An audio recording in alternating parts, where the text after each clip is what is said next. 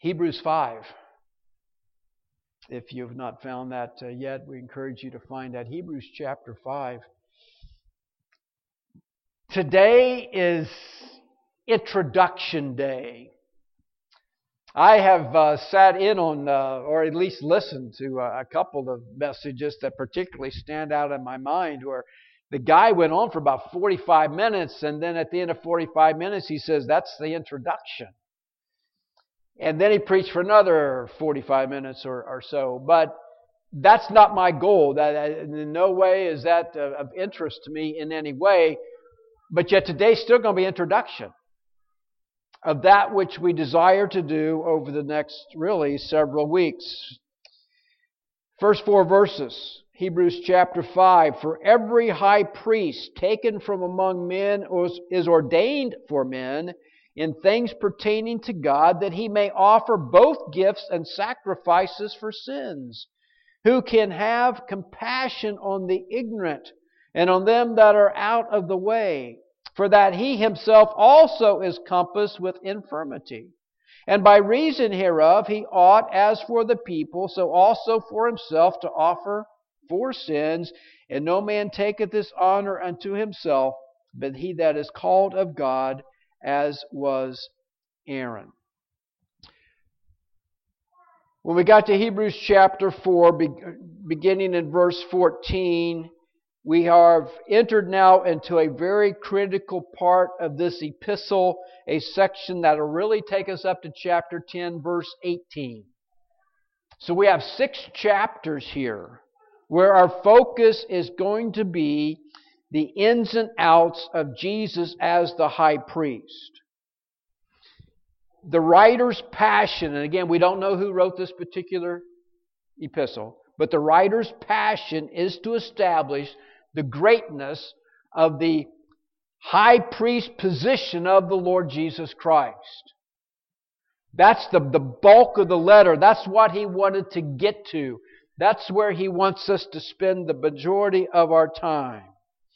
I'm going to use several quotes from some different writers here. Arthur Pink is where I'm going to begin. He says this: the central design of the Holy Spirit in this epistle needs to be kept steadily before the mind of the reader.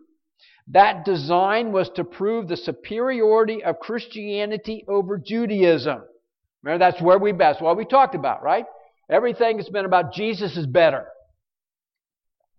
He goes on, the center and glory of Judaism was the divinely appointed priesthood. What then had Christianity to offer at this point? The unbelieving Jews would be apt to say to their Christian brethren, your new religion is deficient in the very first requisite of a religion. You have no high priest. How are your sins to be pardoned when you have none to offer expiatory oblations for you? How are your wants to be supplied when you have none to make intercession for you to God?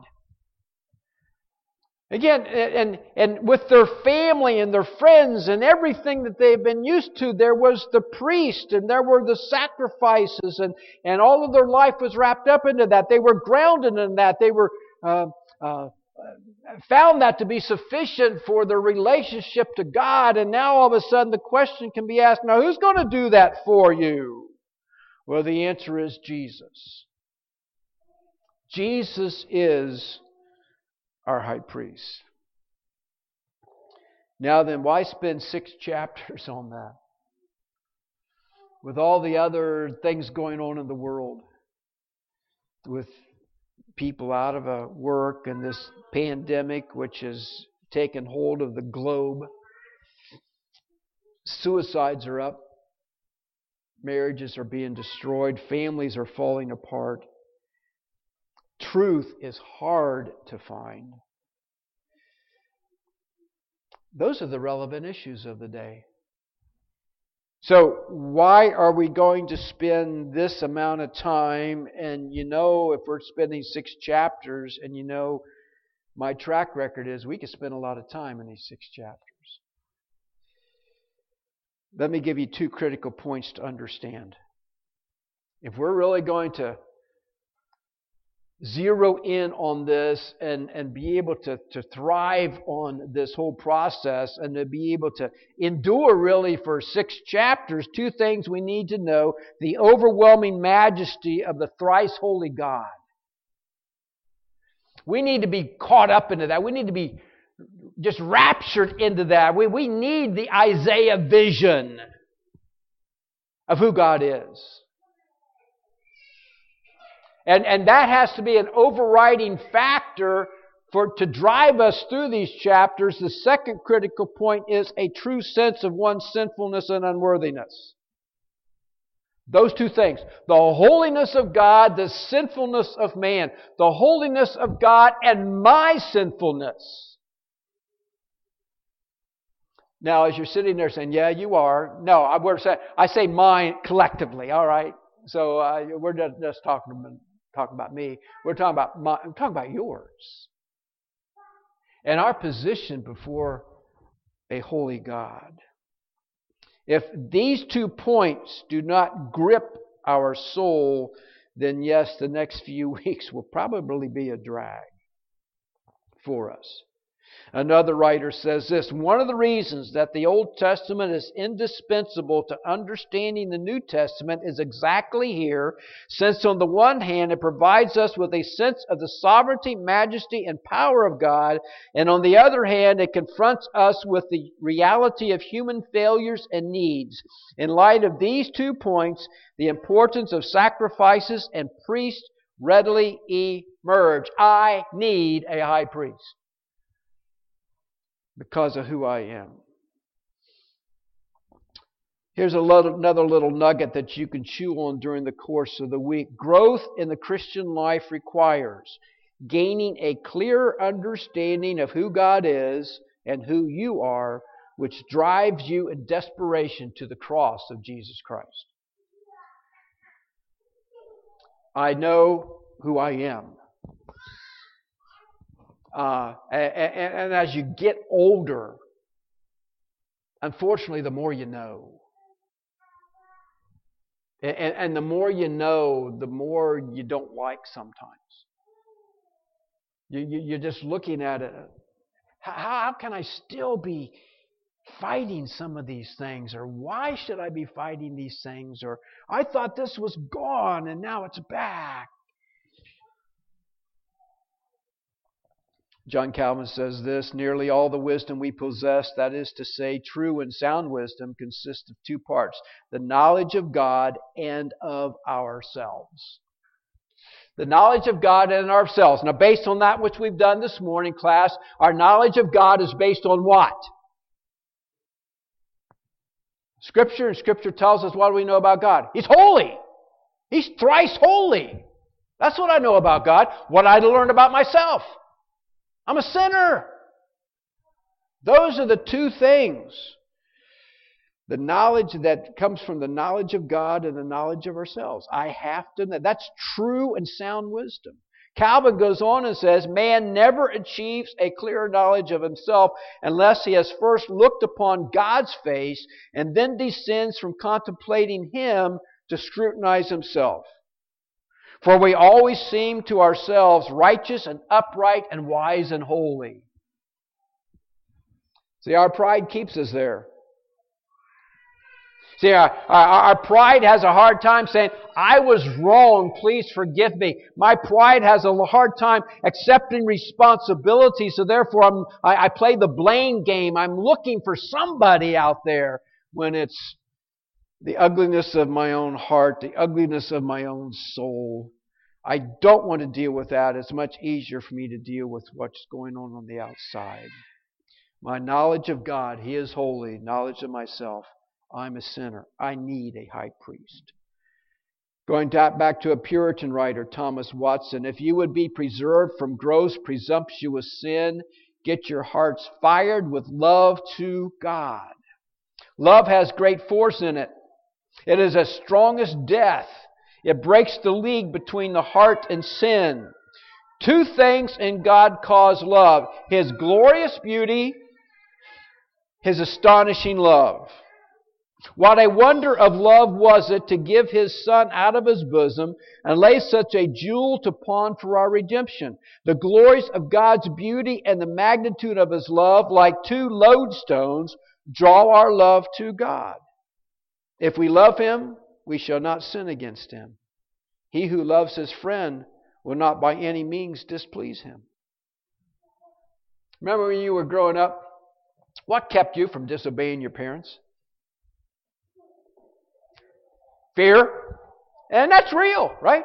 The fear of the consequences of what could happen to me if I disobey them at this particular stage.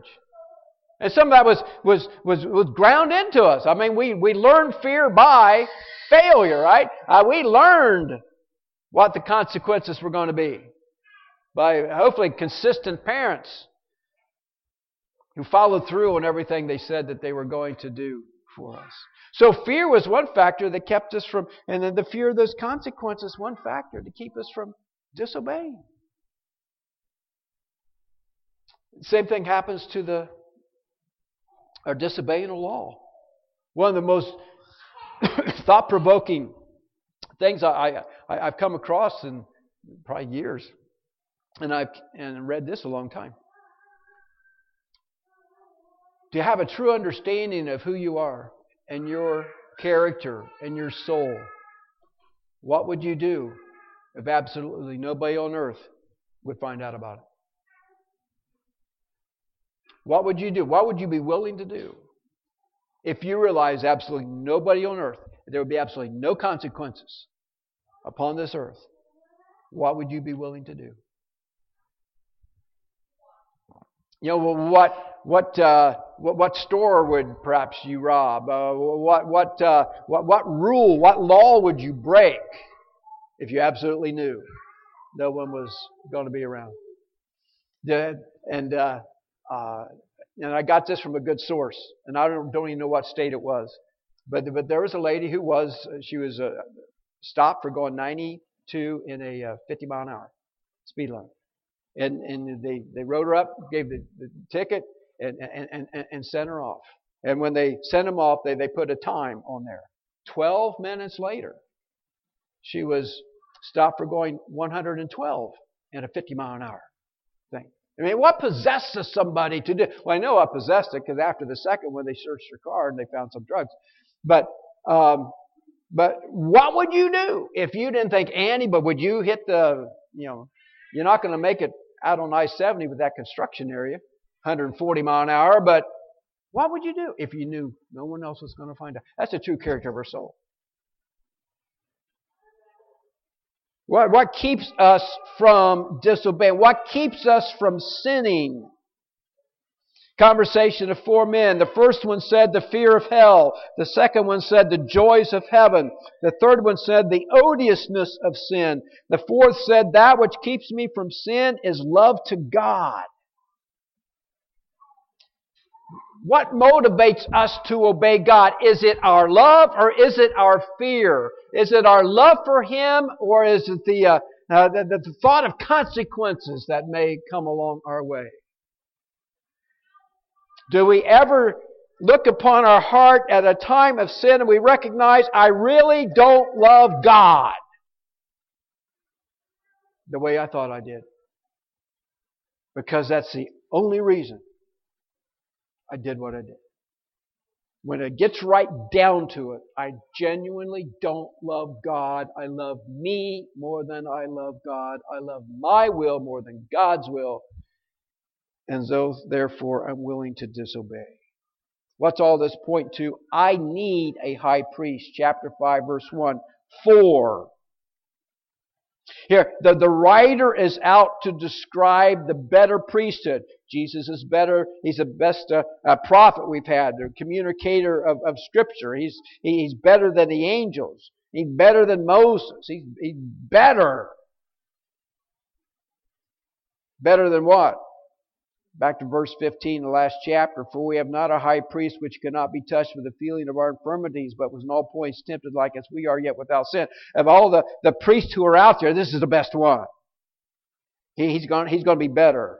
Now, please keep in mind, when this was written, the temple was still standing. Sacrifices were still being offered. The priesthood was still functioning as it had basically deteriorated at that particular time, but it was still operating. But yet we're told to, verse 16, come boldly. We're told that the high priest, when he had that Day of Atonement, when he went into the Holy of Holies, there was a little trepidation involved with that. If you don't do it exactly right, there's no guarantee that they're not going to have to drag you out of there. And so because the background of the readers of this saved Jews, because of the fact that the temple's still standing there,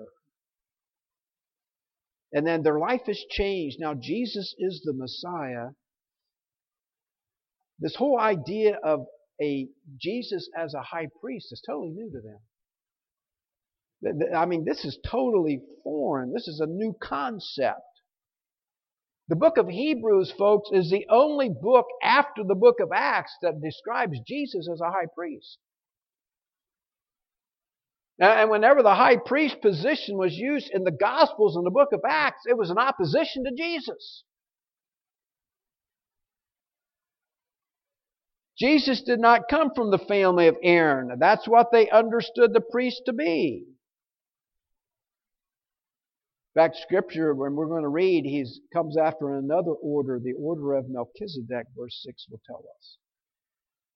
Now, Jesus could not perform, he could not go to the temple and perform any sacrifices. He wasn't of the right lineage.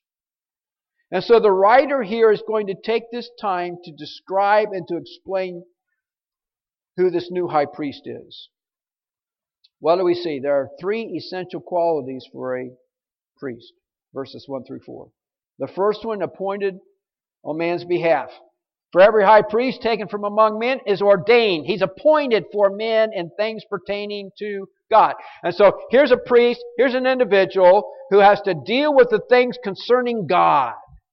And as such, he's functioning here as a link between God and man. The second characteristic, the second quality that he must have, that he has to have this compassion. Verse 2, can have compassion on the ignorant and on them that are out of the way, for that he himself also is compassed with infirmity. So there's an identity with those men who he's representing because he's going through their experiences. He has sympathy with them because of their weakness of the flesh. Verse 2, it says, who have compassion on the ignorant. I think those are simply the sins that are committed because we're not thinking about them. And on them that are out of the way, that's their rebellious attitude. So sins of omission, sins of commission. Here's an individual as a priest who understands that. That qualifies for him as such. He's appointed on behalf of men. He has this identity with men. But then verse 3, and by reason hereof he ought, as for the people, so also for himself, to offer for sins. Though man taketh this honor unto himself, but he that is called of God. Not only is he's appointed for man, he's appointed by God. Three qualities he must have. And so this priesthood then is not a coveted office to be taken, but a glorious privilege to which one is called. 1 Peter chapter 2, verses 5 and verse 9. You are a royal priesthood. It's not a privilege, it is a calling. And as a calling, then it becomes a privilege. It's not something I seek. It's something that I have been called to. And so here's a priest. Here's his work. Here's his experience. Here's his appointment. And what the writer then does, beginning in verse 5 down through verse 10, he addresses each one of those, and we're actually going to come back to those, Lord willing, next week. One other thing by introduction. The high priest, as high priest, was over all other priests. The office was established by God through Moses, instructions which Moses received in the Pentateuch. Again, that's why the book of Leviticus is so critical to understanding the book of Hebrews. The office of this high priest was normally hereditary. generally conferred for life. The candidate was, you go through the Old Testament, was consecrated in a 7-day ceremony with the proper sacrifices, the proper adornment, clothing that was given to him. And it was very specific. You come before God. This is the way you are to dress. The high priest was bound to a higher degree of ritual purity. There were some things which others could do, which he could not do, especially in the line of marrying or touching a dead body. The high priest then becomes the key word in the book of Hebrews, used 17 times. Again, as Raymond said earlier, you don't see it after the book of Acts. And every occasion was someone in opposition to the person of Jesus.